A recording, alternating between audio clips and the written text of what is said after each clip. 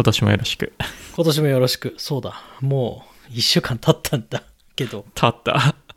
でももうアメリカで、おととい、国会議事堂にトランプ支持者が、潜入しまして、潜入っていうかもう、突撃して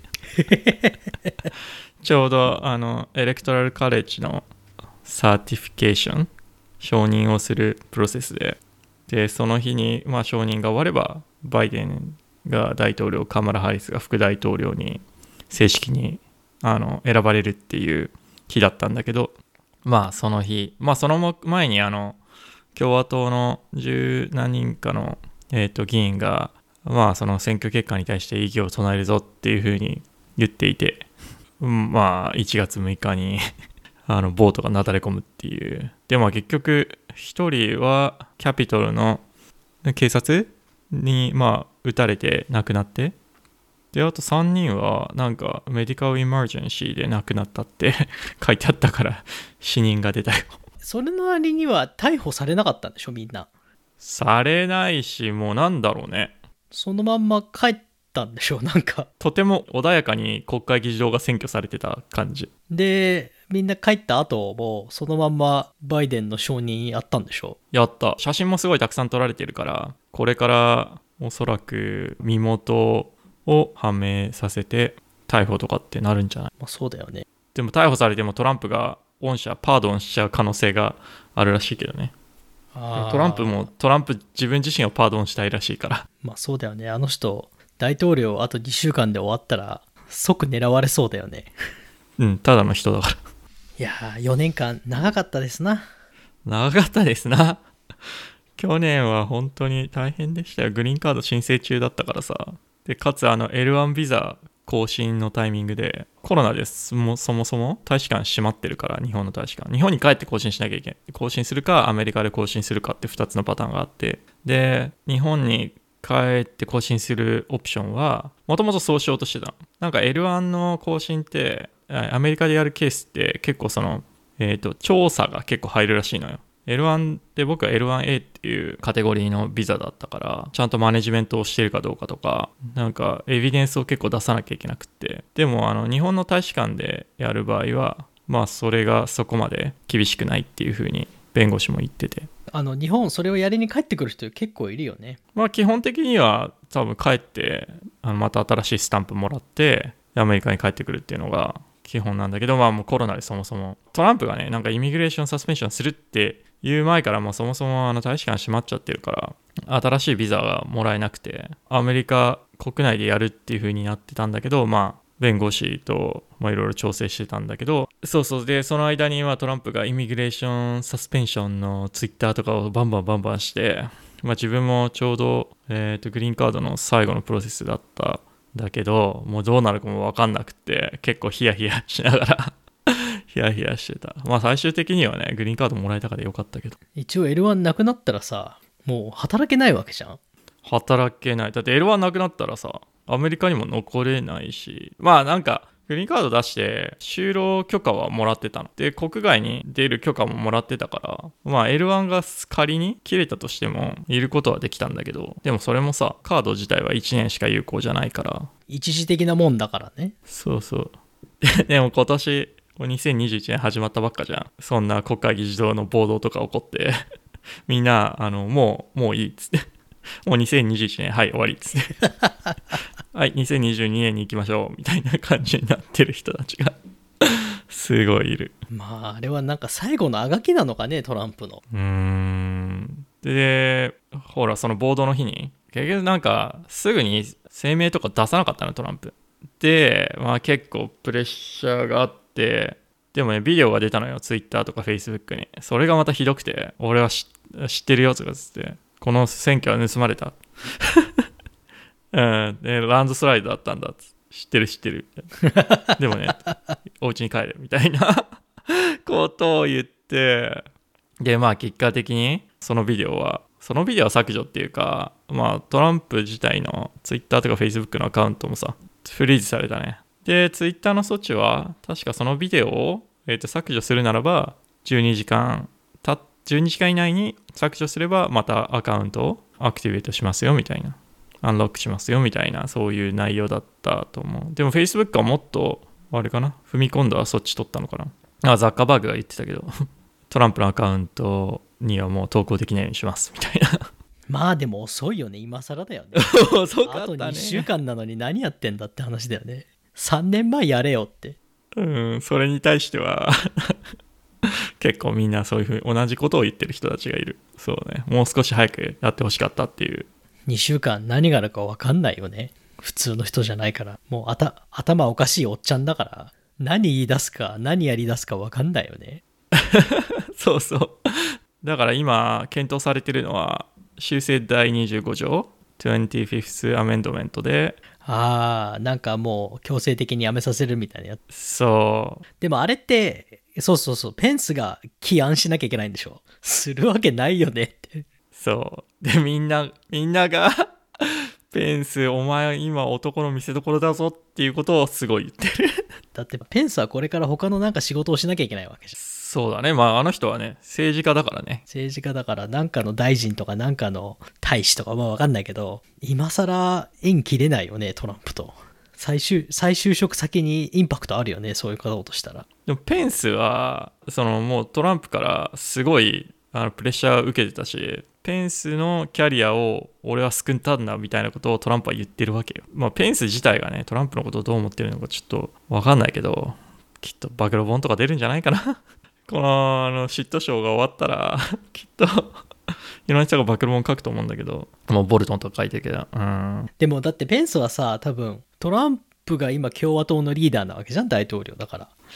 あいつがトランプがいなくなったらね、次誰が共和党のリーダーをやるかっていう、ペンスもそれになる可能性はあるわけじゃん。そうだね。やっぱり下手なことはできないよね、彼は。少なくともバイデンのその任期の間はさ、まあとりあえずその上院も、民主党が過半を取ることが決まったからね。よかったね。あれはジョージアのねやり直し、結局2議席民主党が取ったから、50-50になり上院が。そうで議長、副大統領はカマラだから51-50で民主党。いやまあとりあえず政権運営はやりやすくなるんじゃないの。まあこれから2年はね、やりたい放題だよね。そうだね。まあちゃんとスタッフの承認もおそらくつつがなく進むでしょうし。いやー、どうなることやら。あと2週間ね。いきなり裏テックの2021年一発目が政治の話から始まるっていう。まあでもテック関係あるからね、ツイッターだフェイスブックだって。そうだね。いやだから2021年はその民主党が上院を取ったってこともあるから、おそらくガーファ叩くはあるだろうね。ですか。まあ民主党が上院取らなかったとしてもあったと思うんだけど、もう少し踏み込んだ動きがあるのかなと思う。あとね、まあ今回結構みんな傷ついてるからいわゆる Facebook とか Twitter というか SNS の人類に対する悪影響だから、そこは結構あるんじゃないかな、踏み込んだ動きが。僕の知り合いが今 Facebook で働いてる人はタバコ会社で働く人以下だって一生懸命言ってました誰それまあ半分ジョークなんだけど半分本気で、なんか分かっててあの会社に働く人の気持ちが分からない。そうねそこまで行くかねみたいな。まあ大げさだけど、でも確かになんか Facebook だけすごくイメージ悪いなっていうのは思う。Twitter もまあイメージ悪い。Twitter もね、イメージ悪いくはないんだけどね。まあ確かに、ただTwitterの場合ほら株価も低迷してるし多分その分なんかこうかわいそうだと。かわいそう。上場酌量が入ってる気がするね、Facebook はね、株価も上がってるし。あとまあ Facebook ほらインスタの買収とかさ、 WhatsApp とかさ、こうちょっと反感買うようなそうかな。反感買うようなっつうか、結構ほら買収自体はいいんだけど、でもそのモチベーションがさ結構さ暴露されてるじゃん、裏側では。メールが最近出てきたもんね。そう多分それが結構、だってね、インスタだって大きくないし、そもそも SNS の市場って何なのっていうまあオンラインの広告っていう風に考えたらもう少し市場の定義は簡単なのかもしれないけど、そこに独占禁止法とかあんまり当てはめられないじゃん。なんか独占禁止法もさ、インターネットのプラットフォーム会社には当てはまらないよね、そもそも。そうだって別にさ、キャパシティに制限がないじゃん。そうだね、在庫の制限だよね。そうやろうと思えばできるわけじゃん。例えばなんかケーブルテレビの回線とかさ、あと電車の路線とかさ。そうだね、ロッカフェラーだね、それは。そうそういうこう制限があるものじゃないから、それを乗っ取れないんだよね。で、だって作りゃいいわけじゃんってなってくるからさ。それがいつもGoogle さんの言い訳で、いやいつでもねユーザーは Bing でも使えるんで、我々は全然独占してませんっていう。そうじゃないでしょみたいな。だって現実的にアメリカの検索の 95% はそんな高くないな、 90% 弱ぐらいは Google で起きてんだから、それって独占なんじゃないのって言いたくなるよね。ねえ、だから多分そのなんだろう、モノポリよりも優越的地位の乱用みたいな、そういう話で攻めるんだよね、みんな。きっとなんかプレッシャーをかけるとかね。いやだからどう攻めていいか分かんないんだよね、今のだって独占禁止法なんてさ、1850年とかだっけ。なんかそうですね、なんかそんな昔なもんじゃん。 FTC のやったね、ビジネススクールで出てきたわ、名前忘れちゃった。なんとかシャーマンアンタイトラストでしょ。ロディオ法だよ。あれシャーマンアンタイトラストじゃなくて、アンタイトラストローにもいくつかあった気がする。そんなさ1800年に作ったる法律がさ、今の IT の会社に当てはまるかっていうとちょっと疑問だよね。そこも含めて新政権見直した方がいい気がするけど。そうだね、本当はクリエイティビティを発揮した方がいい。できないだってさ、なんかバイデンって俺知らなかったんだけど、あの人ってもう80近いのね。78じゃないでしょ。いや絶対ソーシャルネットワークなんて使ってないよ。まあでもあの人そうだね、まあ僕はバイデン支持だからちょっとバイアスかかってるけど、まあバイデン支持っていうか民主党ね。だから分かってないでしょ。バイデンなんて何にもインターネットのこと分かってないでしょ。いやだからもう彼がやれることは本当にそのプロフェッショナル、その道のそのエキスパートの人を連れてきて、はいはい、アメリカ一偉いプロジェクトマネージャーをやれと。そうやっぱそういう風になると思う。まあね、そうなってくれればいいけど、トランプが1回目に当選した時にさ、同じこと言ってた気がする。いやトランプはアホだけど周りが頭良ければいいんだよみたいな。いや結局そうじゃないんだよね。やっぱね、リーダーの大事なことはね、自分より優秀な人をねガンガン採用することですよ。だってそうじゃないとさ、結局組織のさ能力ってさ、リーダーの能力マイナスじゃん。ボトルネックになっちゃうんだよね、リーダーで。だからやっぱどんだけ優秀な人たちを使えるかわからない。昔のバイデンってか若かったらそうならないのかもしれないけど、彼は今まで発表されてるメンバーを見る限りは、まあ、そういう感じでもないしまあ幸いいや本当にそのバイデンが自分たちのその主要スタッフをどんどん発表した時に、もう明らかにさトランプの周りの取り巻きとはさトーンが違うわけよ。まあトランプはまず家族だからね。そう、ネポティズムだから、何を考えたんだろうね。僕そういうのありなんだっていうのをね、結構ショックだったな。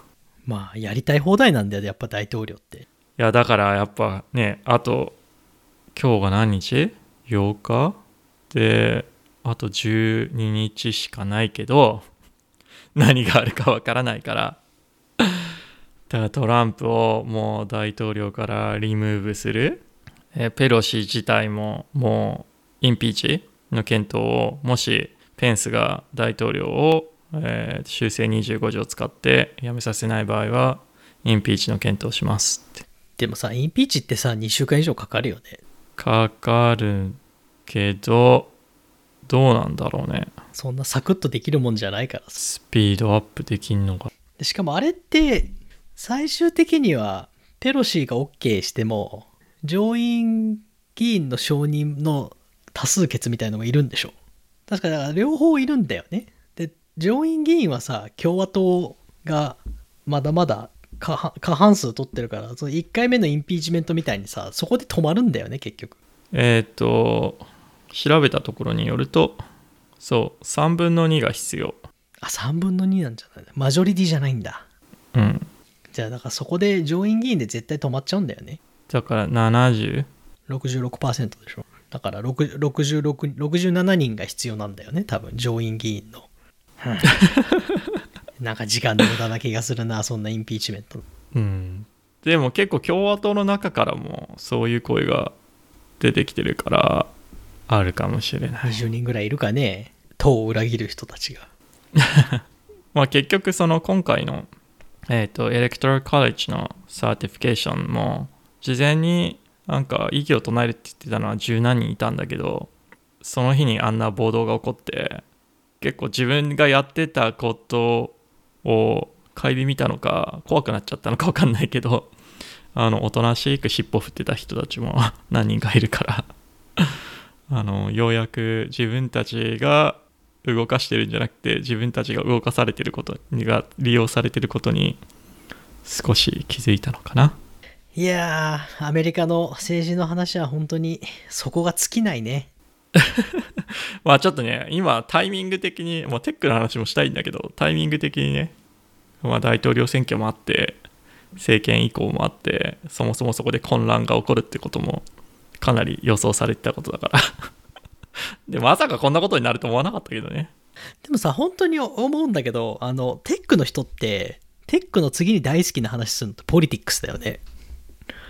まあアメリカ人かな。アメリカ人でみんなこの話するよね、必ず。する。そうだね。まあ僕の周りだと、タイミング的なものもあるのかもしれないけど、なんか日本で総理大臣決めるときとか選挙のときって全然そんな話しないからさ、アメリカ人のこの、まあ、アメリカ人か分かんないけど、そのテックで働いてる特にその白人の人たちのポリティックスの関心はすごいなと思う、いつも。自分もまさかここまで関心持つようになると思わなかったけどねでもそれ周りに引っ張られるんだよね、その話しかみんなしないから。引っ張られる。なんか会社で VC 始まる前でもちょこっとなんかやっぱみんなポリティックスの話するしさ、ご飯食べに行ってもそういう話ばっかして。そうだね。これはあんまだってフットボールの話しないもんなあんまり僕の周りが見てる人がいないのかもしれない。それは多分ベイエリアに住んでて、多分それもうちょっとなんかテキサスとかに行ったらみんなしてんじゃないそうだね。シアトル行っても多分シーホークスの話をみんなしてると思うんだけど。してるしてる。だって金曜日みんなジャージ着てくるもんそうだね。シーズン中はなんかあるんだよね。なんかなんだっけ、13人目の選手がファンだとか言って13のジャージがやたら売れてんだよ。でみんなその13のジャージ着ていくんだよ、日曜日に。こっちは全然そのフットボールで盛り上がる感がまあイーストベイに住んでるとレイダースがでもレイダースももうラスベガス行っちゃうんだよね確か。まあなんかベイエリアはそうだね。まあちょこっとウォーリアーズが強かった時はみんなバスケの話してたよ。ウォーリアーズね。ウォーリアーズが強かった時はなんか最近強くないからもう全然聞かなくなっちゃったけどまたNBA もシーズン始まってスティーブン・カリーは62得点を1試合で1人で叩き出すっていうすごいことやってた。すごいよね。しかもテックに戻すとスポンサーが楽天だからね。そうだね。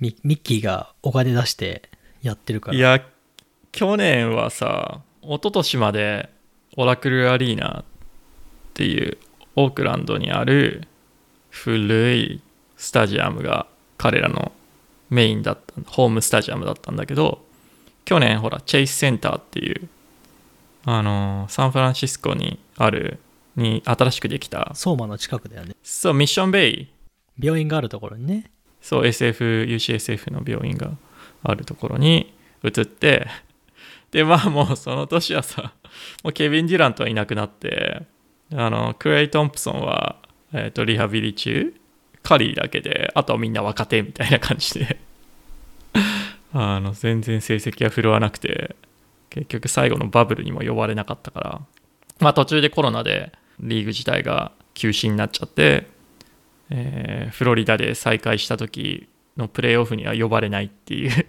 その前の年までのリーグカンファレンスチャンピオンが呼ばれないっていう、結構なんだろうな、いきなりどん底に落ちるっていうことを経験してるから。そうだよね、大転落だよ。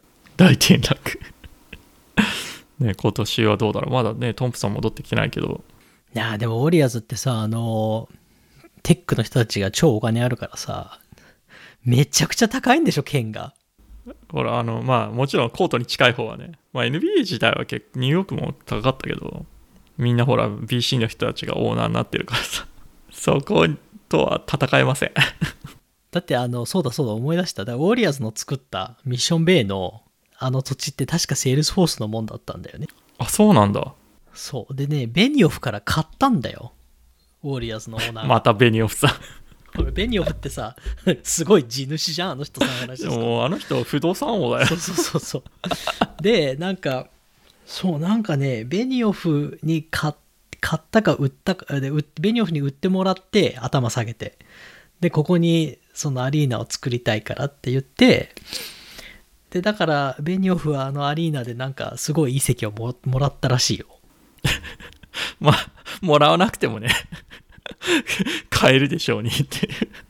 そうなんかそんなの聞いた気がする。あそこはね、ベニオフがいなかったらできなかった話を。へえ。チェイスセンターってスタジアムだけじゃなくてなんかオフィスもあるんだよね。これからなんかちょこっとあの辺なんていうの、商業施設っぽくするんでしょ。でも商業施設になってて、僕の大好きなダンプリンタイムっていうディムサム屋さんとかごめん、商業施設ね。だから六本木ヒルズっぽくなんかオフィスと商業施設とそうなんかレジデンシャルみたいなっぽくするんでしょ。そう、ウーバーのオフィスが入ってたよ。早い。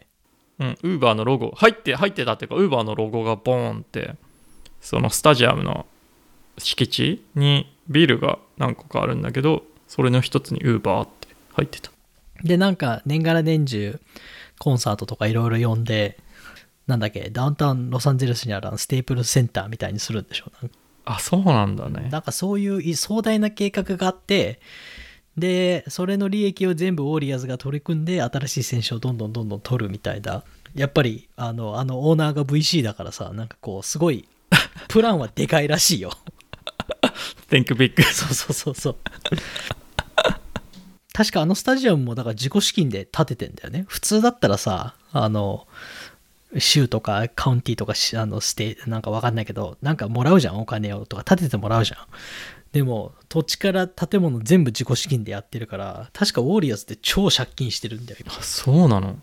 ちなみにチェイスセンターは確かにセルフファイナンスドでコストは 1.4 ビリオン、ユニコーンですね。そうだから軽いユニコーン企業1個買ってんだよ、ウォーリアーズおー、すごい。そうで、それを多分全部じゃないけど結構なのをレバレッジかけてやってるから、今回そのプレーが止まった時に、要はキャッシュフローが悪化するわけじゃん、そのインカムがなくなるからそうだね。でなんかゴールドマンサックスから300ミリオン借りたとか言ってたよ、ウォーリアーズブリッジで、ほぼほんとブリッジローンみたいなのでなんかでも金利ゼロかなんかだったのかな。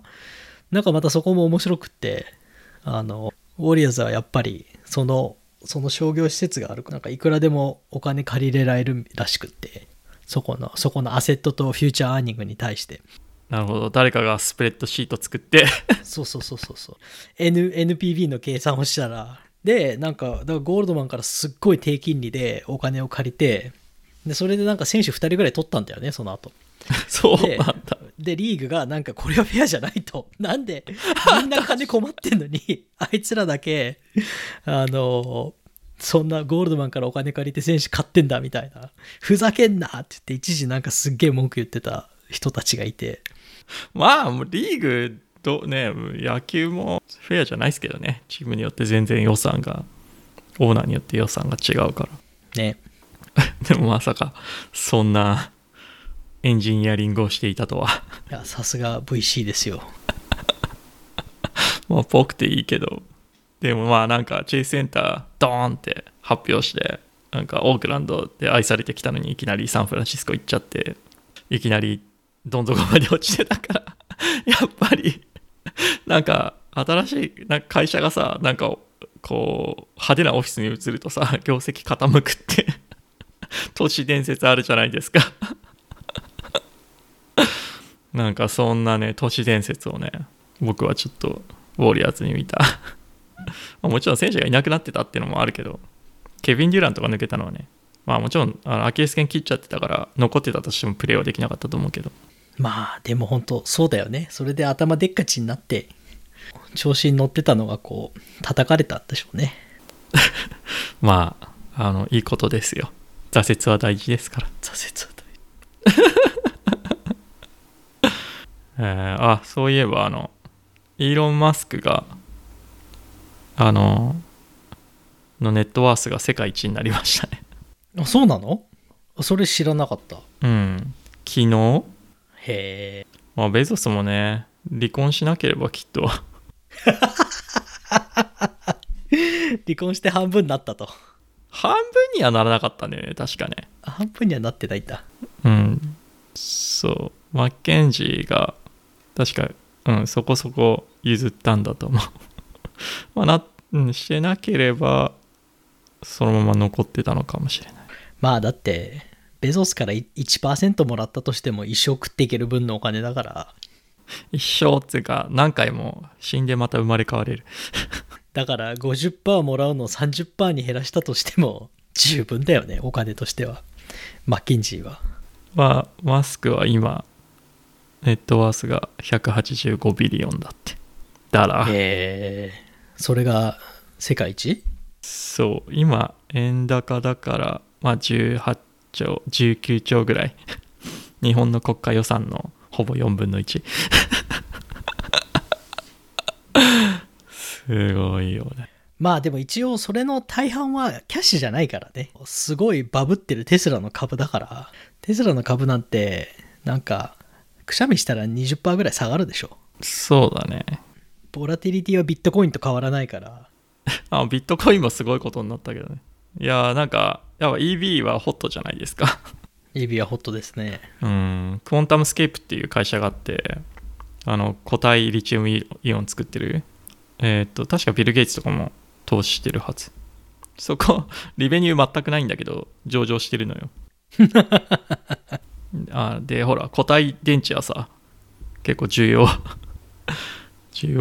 だと思うんだけどね。これから EV の車のを軽くするためには固体電池じゃないといけない。そこがマーケットキャップが1兆円超えたんだけど、いきなりガンガンって下がって、この1週間の間に2ビリオン2000億円ぐらいまで下がったいきなり5分の1になったでもそういう会社ってさ、エグジットどうすんだろうね。だってさ、工場でさ電池作るわけじゃないじゃん。パナソニックみたいな。テスラもそうだけど。だから要はインテレクチャルプロパティだけだよね、その会社って。で、電池作りたい人たちにその IP をライセンスするのが GoTo マーケットなの。なんかフォルクスワーゲンとかと組んでるんだよね。だからまあきっとその、自動車会社と組んでに技術を提供してっていうビジネスモデルなんだな。だから電池1個作るたんびにチャリンって入ってくるわけでしょ。そうだね。そんな会社で2ビリオンってすごいよねちょっとびっくり。でも僕のオレゴンにいるおじさんは電池系詳しくてエンジニアで、クォンタムスケープがやってることに関しては結構いいことだとポジティブに話してた。そうか、株買った方がいいのかな。安いよやばいこれは投資の話ではないんで言わなきゃいけない。でも我々持ってないから、これ持ってたら絶対言わなきゃいけないでしょ。そうクワンタムスケープと子会社のなんとかとなんとかの株を保有してますみたいな。そうね、みんな書いてるからね。ディスクレーマー。マスクが1位になりましたと。いやー、一時的なもんだと思うけどね。だから2021年はそこら辺がどうなるかなっていうのが一つの関心事で、EV は注目注目だね。また増えるだろうし。うん。今ってさ、テスラ買ったじゃん。買ったよ。カープールレーンのスティッカーってまだもらえんの？もらえる。あ、まだもらえるんだ。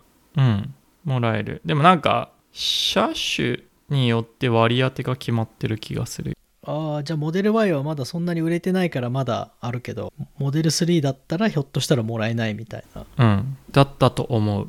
カープールスティッカーが、まだね、僕はライセンスプレート正式なやつが来てないから、オーダーできてないんだけど、でもね、あれがあるかないかで人生が変わるから。車で通勤する人は時間半分になったりするからね。うん。特に、そうだね。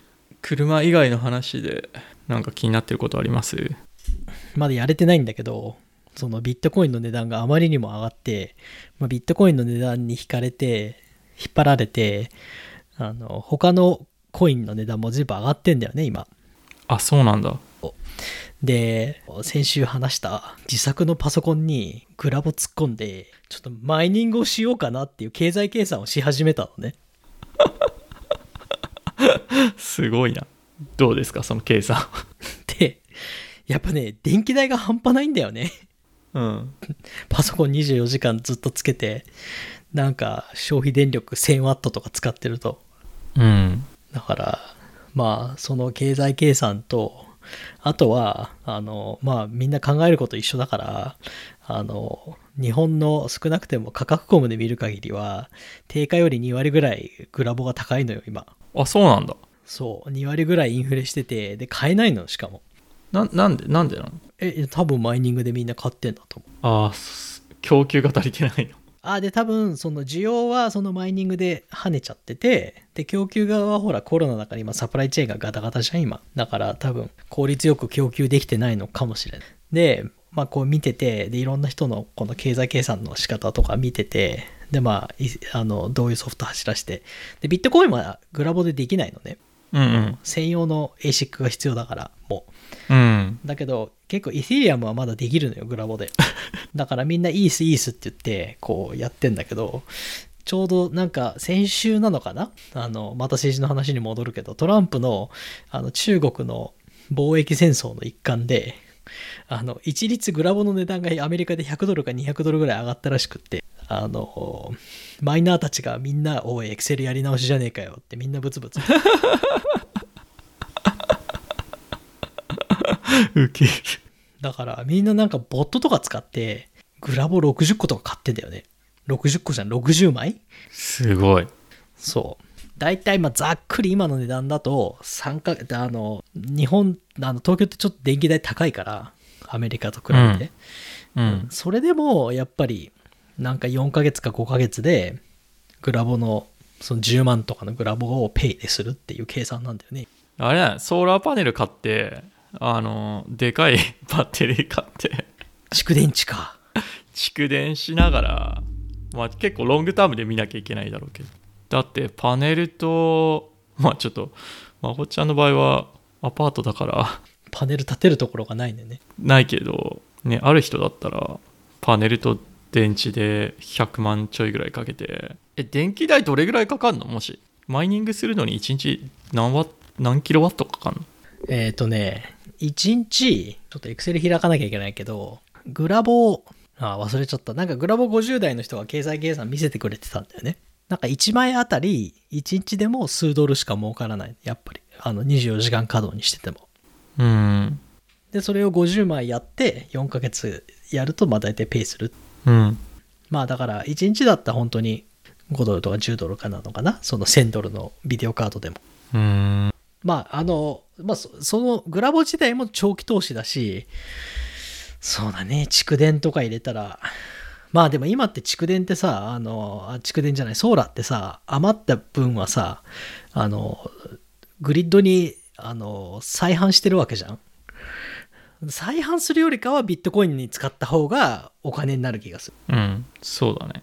面白い。なんかサクッとマーケットウォッチでコストオブマイン1ビットコイン調べたら、やっぱ州によって全然そのコストが違うの。カリフォルニアは断然高くて、1ビットコインを採掘するのに6200ドルかかる。そうだよね。だからなんか昔のマイニングブームの時はさ、みんなアイスランドでやってたんだよね。へえ。で、なんか、アイスランドってジオサーマルエナジーがあって、安いんだ。ほぼ無料に近いらしくって。ん。そんな話を聞いたことあるけど。オレゴン、ワシントンは半分ぐらいだよ、カリフォルニアの。$3000ちょい。で、東京も高いからさ、ペイしないんだろうけど、やったらどうなのかなっていう経済計算をして。じゃあ、もし、それ次第で2020年買って後悔したものが2021年買って良かったものに変わる可能性。でもそのさ、10万のグラボを何枚か持ってこなきゃいけないからさ、なかなかね、初期投資もかかるんですよ。もうますます職業不詳の人になっている。いや、だってね、あとはなんかね、やっぱね、うるさいんだって、パソコンが。1000ワットのものを部屋に置いとくイコール、それを、まあ、なんかの形で、熱を、そこから発生する熱をどうにかしなきゃいけないわ。だから、パソコンの中でファンもやたら回さなきゃいけないし、なんか、真冬でもエアコンかけなきゃいけない家もあるらしいんだよね。すごいね。まあなんかその熱をなんか何かに使えないのかな。再発電そう。まあでも、それぐらい使うんだね、パワーを。使う。グラボ1枚300ワットで、4枚で1200ワットで。だいたい1台のパソコンに収めんだったら、そこが限界らしくって。でもそれ以降だったら、もうラックマウントのサーバーみたいな感じ、まあオープン、なんていうの、フレームみたいな、もう机の上にボンと置いとくみたいな感じで、10枚とか20枚とかできるらしいんだけど。まあ、面白いですよ。ちょっと、読んだだけだけど。じゃあちょっと僕は、今年の年末に2021年買ってよかったものを話すときに、自作 PC が再浮上してくること。ウォーリアーズみたいにどん底に落ちた自作 PC が。でもさ、これでビットコインの値段がまた下がったらさ、経済計算合わなくなってさ、2年連続買って悪かったもんになるかもしれないよ。いやー、なんか20万ぐらいかけたんだけど、ビットコインの値段が3分の1になって、もう大損ですよとか言ってそうだよね。確かに。いやー、ビットコインね、2014年ぐらいにさ、2013年かな。日本で働いてた時の同僚の旦那さん、アメリカ人のエンジニアがビットコインで給料もらってたのよ。どこの会社で？なんかフリーでソフトウェアエンジニアやってて、で、なぜか給料がビットコインだったの。で、奥さんはさ、いや、うちの旦那さ、ビットコインで給料もらってんだけどさ、ありえないよねとかって言ってたの。で、あげるよ、ちょっとビットコイン、試しに使ってみって言われて、当時1500円ぐらいかなのビットコインをもらったの。でさ、その時全然使えるところもなかったし、何これって思って、で、一応ウォレットは作ったんだけど、ウォレット作んないともらえないから。でもそのパスワードなくしたのよ。なるほど。そういう人結構いるよね。そう。で、気づいた時には、ビットコインの値段が何百倍になっていて、まあ今だったらおいくらっていう話。へえ。でもその人今、もうお金持ちだろうね。どうしたんだろうね。聞けてないけど。すごいね。持ってたらの話だけど、持ってたらお金持ちだね。持ってたらの話。まあでも給料ビットコインに払われてたから、生活するためにはもしかしたら使ったかもしれないんで。まあでも投資目的で持ってたらすごいことになってる。ね。アマゾンの株の10倍どころじゃないよね。いや、全然もうすごいです。本当に。まあでもなんか、ビットコインで給料払う会社も会社だと思うけどね。なんか、それ、お前テロ組織かと思うよね。確かに。でもすごいよね。まあもちろんマイニングにかかるコストはあるけどさ、まあそのコストをカバーできればさ、フリーマネーじゃん。そうだね。しかもどんどん価値が上がるマネーだから、フリーマニーどころか。フリーグローイングマネー。そうそう。フリーインフレーティングマニーだよね。インフレがすげえインフレで値段がどんどん上がるっていう。すごいっす。いやでもなんか年末リップル、はいはい、僕もあんまりクリプト詳しくないんだけど、結構その SEC とその規制の話だったりとか僕好きでで XRP がリップルがSEC からなんだろうな、有価証券とほぼ同じであるみたいな、だからちゃんとディスクロージャーとかそういうものが必要みたいなことを訴えられて、でリップルってソフトバンクの投資が入ってんのね。あ、そうなんだ、知らなかった。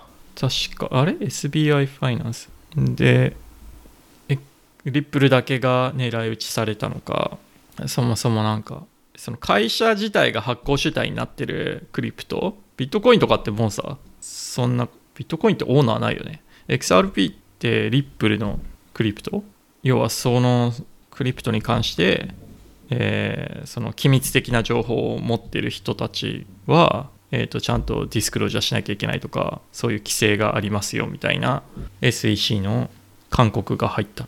だからまだやっぱりそこら辺ってちゃんと制度として完全に整ってない。やっぱリスクはクリプトのところはまだね、いきなり何が起こるかわからない。なんかいきなり税率 80% とか言われる可能性あるしね、ゲインに対して。それは確かにあるよね。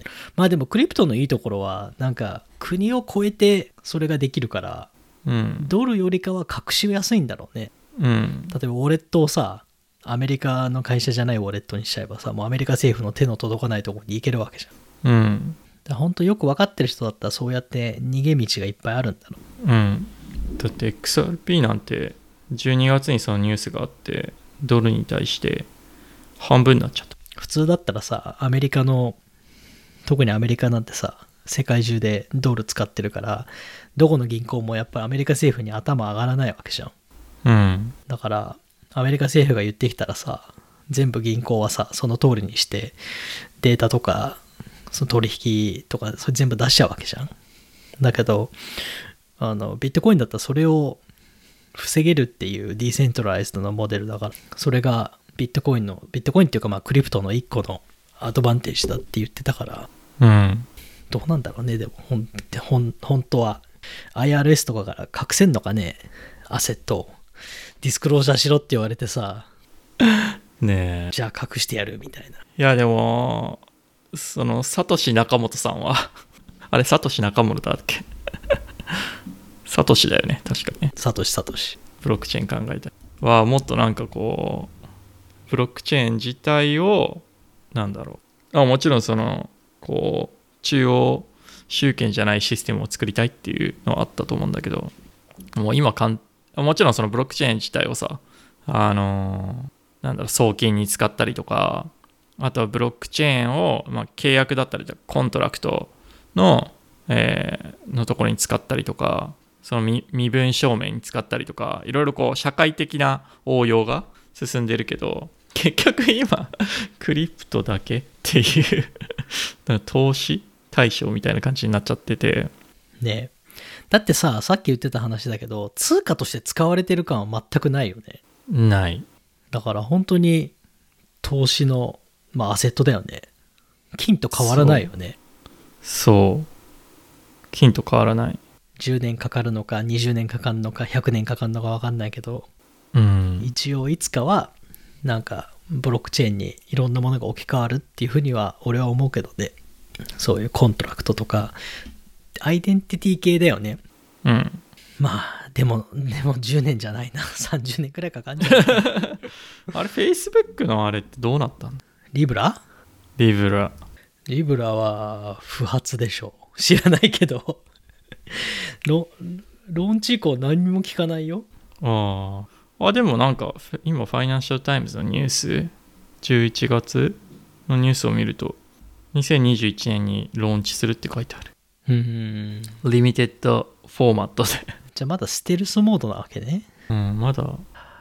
じゃああと最後日本は今日から緊急事態宣言が始まって、お疲れ様です東京は2400人というありえない数字を叩き出して着実にエクスペネンシャルグロースのカーブに今乗っかってて、ホッキースティックになってきちゃった。ホッキースティックになってきちゃったからでもそれを多分分かってないかそれを認めたくない政治家たちが緊急事態宣言やるけど、唯一やらなきゃいけないのがレストランを8時に閉めるだけなんだよね。そうなの。何も変わんないじゃん。学校開くんでしょ。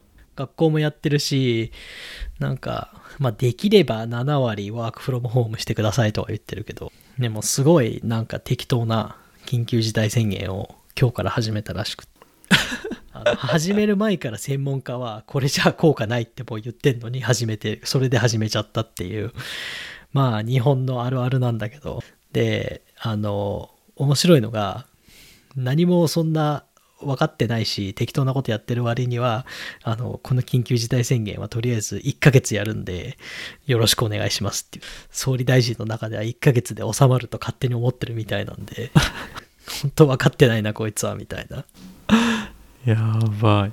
やばいですよ日本は今。アメリカもね全然とどまるところを知らないので、コロナの勢いが。まあアメリカ人はマスクしないからね。昨日だけで1日4000人ぐらいが亡くなってる。なんか東京が12月17日かな、12月のなんか中旬ぐらいで500人だったのかな。でそれが本当に 2,3 週間で2500人に来て、これやばいだろうみたいな感じになってて、もうどうなるか分かんないです。オリンピックもね、だからもう分かんないんだよね。なんかオリンピックって7月じゃん。だからすごい素人目線だとさ、今すっごい厳しいロックダウンやってさ、2ヶ月ぐらいでケースゼロに持ってきて、ほらうちはケース少ないからオリンピックやるぞっていう風に言えるじゃんと思うんだけどね。そんなにオリンピックやりたいんだったら。まあでもオリンピックの場合さ、日本だけじゃないじゃん結局。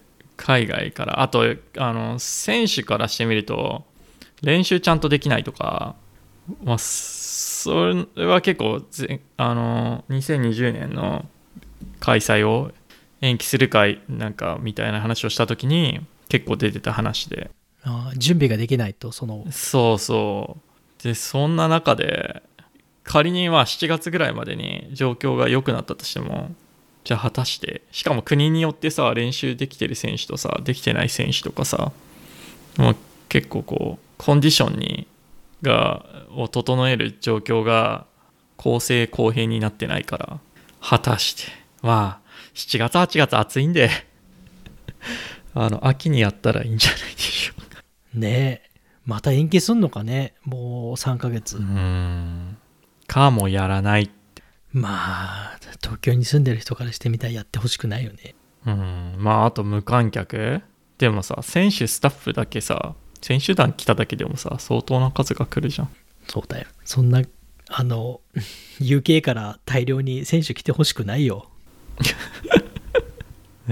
結局 UK で見つかった変異種は予想通り、大西洋を渡ってアメリカにも上陸しまして、着々と感染してんでしょ今。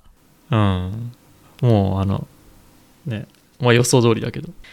いやー、これはだから日本も当面なんか収まらないだろうから、これからどんどん増えるし、なんかやっぱり今の総理大臣はなんかやる気が見えないよねそうなんだ。僕はちょっと日本にいないからさ、あんまりこの状況が、新しい総理大臣のこう日々の対応が伝わってこないんだけどそうだね。周りに多分新しい頭いい人はいっぱいいるんだろうけど、なんかそれを束ねてリーダーシップ取るって感じは全くないよねそうなのだってなんだろう、多分先週話した時にはまだ総理大臣は緊急事態宣言やらないって言ってたからね。で1週間でコロッと変わるからねやりますってそうでもやるけどすっごい弱いやつをやりますと。でレストラン閉めてくださいと、早めに。で早めにレストラン閉めたら政府から補助金6万円出すんでよろしくお願いしますみたいな。補助金6万円 ?6 万円って言ってた。去年やった時は4万円だったらしくて、今回は 6万円に増やしたらしい。それ何？そのワンオフの6万円それとも毎月とか毎日もらえる6万円？まあほら、総理大臣は1ヶ月しかやらないって言ってるから、緊急事態宣言を。だから営業時間を8時まで短縮したらその6万円もらえるんじゃない？補助金として。6万円その1日あたりとかじゃなくて普通に？いや1ヶ月だと思うよ。さすがに1日まあね、180万になっちゃうんで。そう。東京都にあるレストラン全部に180万払う金はないと思うから。6万円何なんだその6万円って。でもそれはだからほら、10時閉まってた店が8時に閉まる。ああ、すげえ。営業保証ってこと？でも営業保証ならないよね。なんか、その、コロナで数字が、東京が上がった理由は、年末年始の忘年会とホームパーティーだと。で、半分がやっぱ30以下の若い子たちらしいんだよね。みんながそういう忘年会とかホームパーティーとかしなかったら数字はまた下がると思ってる。なるほど。非常にロジックはおかしいと思うけど、なんかやっぱ無理くり政治家だからそうやってストーリーを作って俺のやってることは正しいって一生懸命言ってるけど、まあ数字がね証明してくれるよ。で一方で専門家はみんな鼻で笑ってる感じがするから、いやーやっぱり今の総理大臣はダメですよ。前の人が戻ってきてくれればいいんですけどね。安倍さん？安倍さんよかったよ。本当？安倍さんね、辞めた時に言ったけど、みんな安倍さんディスってるけど、それって会社でみんな嫌いな上司がいなくなるのと一緒で、いや嫌いな上司いなくなるのはいいかもしれないけど、お前あと誰来るか分かんないぞと。必ずしも後がそいつよりいいやつが来るとは限られないから、そういうの保証されてないよって。いやそれはさ、今との比較論でって話でしょ。いやいや、いつも思うんだけど、この上司嫌いでいなくなってウェイって言ってる奴らがいるんだよね、いつも。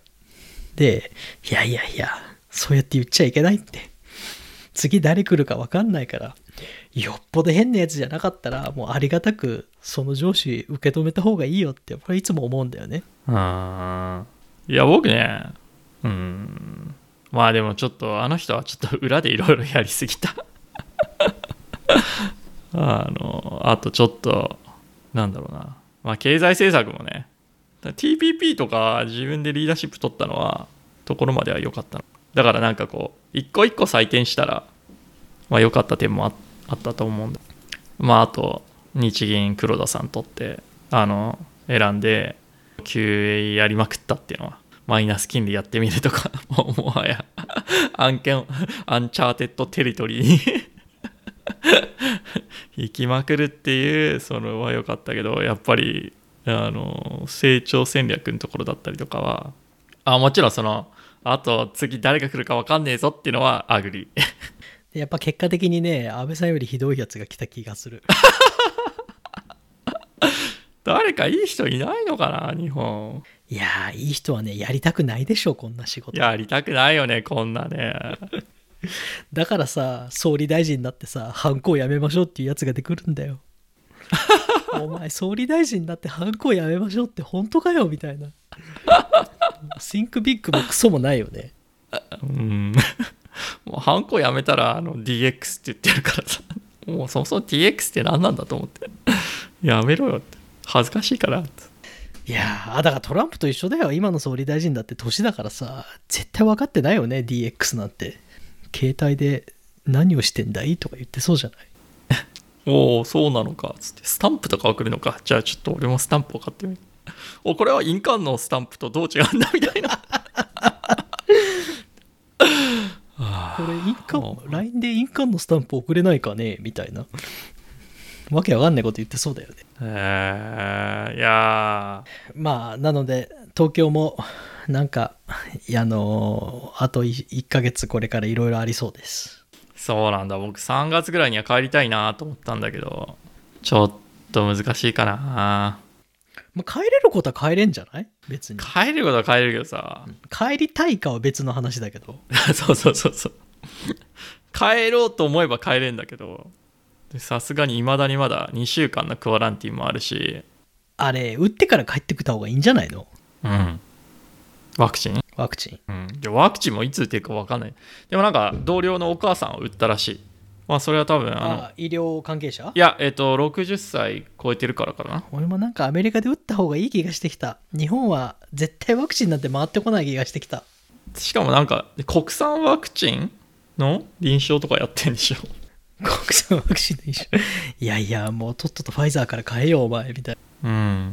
いや、日本なんてさ、だってこんな緊急事態宣言すらできない国がさ、国民全員にさ、ワクチンを接種するプログラムとかインフラとか作れるわけないよね。時間通り。いやまあそれはアメリカにも言えるんですけどね。アメリカにも言える。アメリカは、まあ、作れるけどロールアウトは苦手っていうできない。だからなんかイギリスはもうなんか軍隊がやるとか今言い出してんでしょ。あ、そうなんだ。いや、アメリカのその創造クリエイティビティと日本のオペレーション力が合わさってニューミーみたいな感じになったらきっとロールアウトできるよ。いやー、でも日本ってそれ時間かかるじゃん。そんなワクチンが来ますからやってくださいとかなんてさ、すぐできる、すぐものをやる国じゃないじゃん、日本って。まあ腰重いタイプですからね。いや、どうすんのかな、なんか、まあ、病院って打つんだろうけど。そっか。でも僕はもう本当に全然人にも会ってないしさもう山奥に住んでるからさ、もう仙人みたいになってきてさ、この間ちょっと街に出たらちょっと浮き足立ってしまった浮かれてしまったサンフランシスコに行ったらどうなっちゃうんだろうと。なんかさ、年に1回田舎から東京に遊びに来る田舎者みたいな感じだよね、それ。そうそうそう。おお、大都会だみたいな。ねえ、今サンマテオとか行っても多分もう大盛り上がりしちゃうと思うと。いや、そっか。まあじゃあ気をつけてね。ねえ、どうなることやらです。こっちは本当だったらもうステイホームも終わってたはずなんだけど、確か延期。数字が下がんないの、ベイエリアも。下がってきてはいると思うけど、思ったようには下がってないってことか。1月半ばまでとりあえず延期みたい、ステイホームは。でもこうやってどんどん伸ばしていくんだと思うね。それで気づいたらもうワクチンの順番が来るわけでしょ。はい。いやー、これはなんか年の前半、本当なんか辛そうだね、これは。どこの国も辛いね。年明け早々こんなこと言いたくないけど、ね、もっとテックの明るいニュースをしたかったんですがまあ来週はいっぱいニュースあるよ。あれが始まるから、セスが。おう、じゃあちょっとテックポッドキャストらしいことをしますか。セス編がありますよ。セス編がセスって今回バーチャルバーチャル。おー、そうなんだ。まあでもそれはそれで僕は結構ニュース見れるからいいかな。じゃあテレビだ、ラップトップだで、いろいろテックガジェットがいっぱい、なんていうの、セスで発表して、で12月の1週目に発売するっていうのはあるあるだから、今年1年のガジェットがセスで大体発表されるから。うん。セスでなんか期待してるものある？セスで期待してるものか。フォルダブルフォルダブル。いや、でもね、携帯のショーじゃないからね、セスは。テレビとパソコンと、まあ、あと最近自動運転の車が多いから。ウェアラブルモデル。ウェアラブルか。いやー、僕はブレインインターフェースがそうだ、ブレインインターフェースが。それ見たことないな、セスの会場で。ブレインインターフェースのブースなんて。そういえばこの間送ってもらったネクストマインド、これいくらなの？いや、書いてないでしょ、多分。問い合わせてくださいって。ちょっと気になる。でもなんか頭の後ろにはめるだけだからね。何にも脳みそに埋め込まなくていいし、なんか面白いよね。うん、ちょっと気になる。ただなんかさ、ホームページをちょっと一生懸命読む限りは、うん、なんか今のインテグレーションができてんのがそんなないんだよね、多分プロダクトとしてそうなんだ。で、なんかなんだっけな、エピックのアンリアルエンジンなのかなんかとしかインテグレーションしてないの。へー。あ、違った、ユニティだ。ユニティとインテグレーションしてて。あ、ゲームね。そうで、ゲーム作りだから、なんかゲーム作りを多分、すごい俺の勝手な知らないけどイメージは、ホームページを見る限りはそのレベルとか作るのを頭で考えたら、こうユニティのエンジンの中にボンボンこうアセットが出てきたりするみたいな。ちょっとやってみたいけどねどこまでその思考したことがアウトプット。出てきた。$400だって、ノースアメリカ。まあだってあれ自体は頭の後ろにポチってくっつけるやつだけだからね。うん。なんかいくつかあるんだよね。プロダクトが。NextMind センサー、NextMind エンジン、NextMind SDK。あ、そうか。ハードウェアは NextMind センサーなんだ。いやー、ぜひ、ロックダウンで時間もいっぱいあるし、これ買ってやってください。試してみる。高いよ。$400するよ。いやいやいや、安いですよ、$400なんて。iPhone0.5iPhone じゃないですか。ああ、まあ0.5、そうですね。ラジャ。OK。じゃあ来週は、セスの話。ガジェットのテックの話に戻りましょう。まあ、おそらくトランプがまた変なことして、それに乗っ取られる気もするけど。うん。なるべくそういう話にそれないように、僕もちょっと、明るいテックの話題にしましょう。明るいテックの話題にしましょう。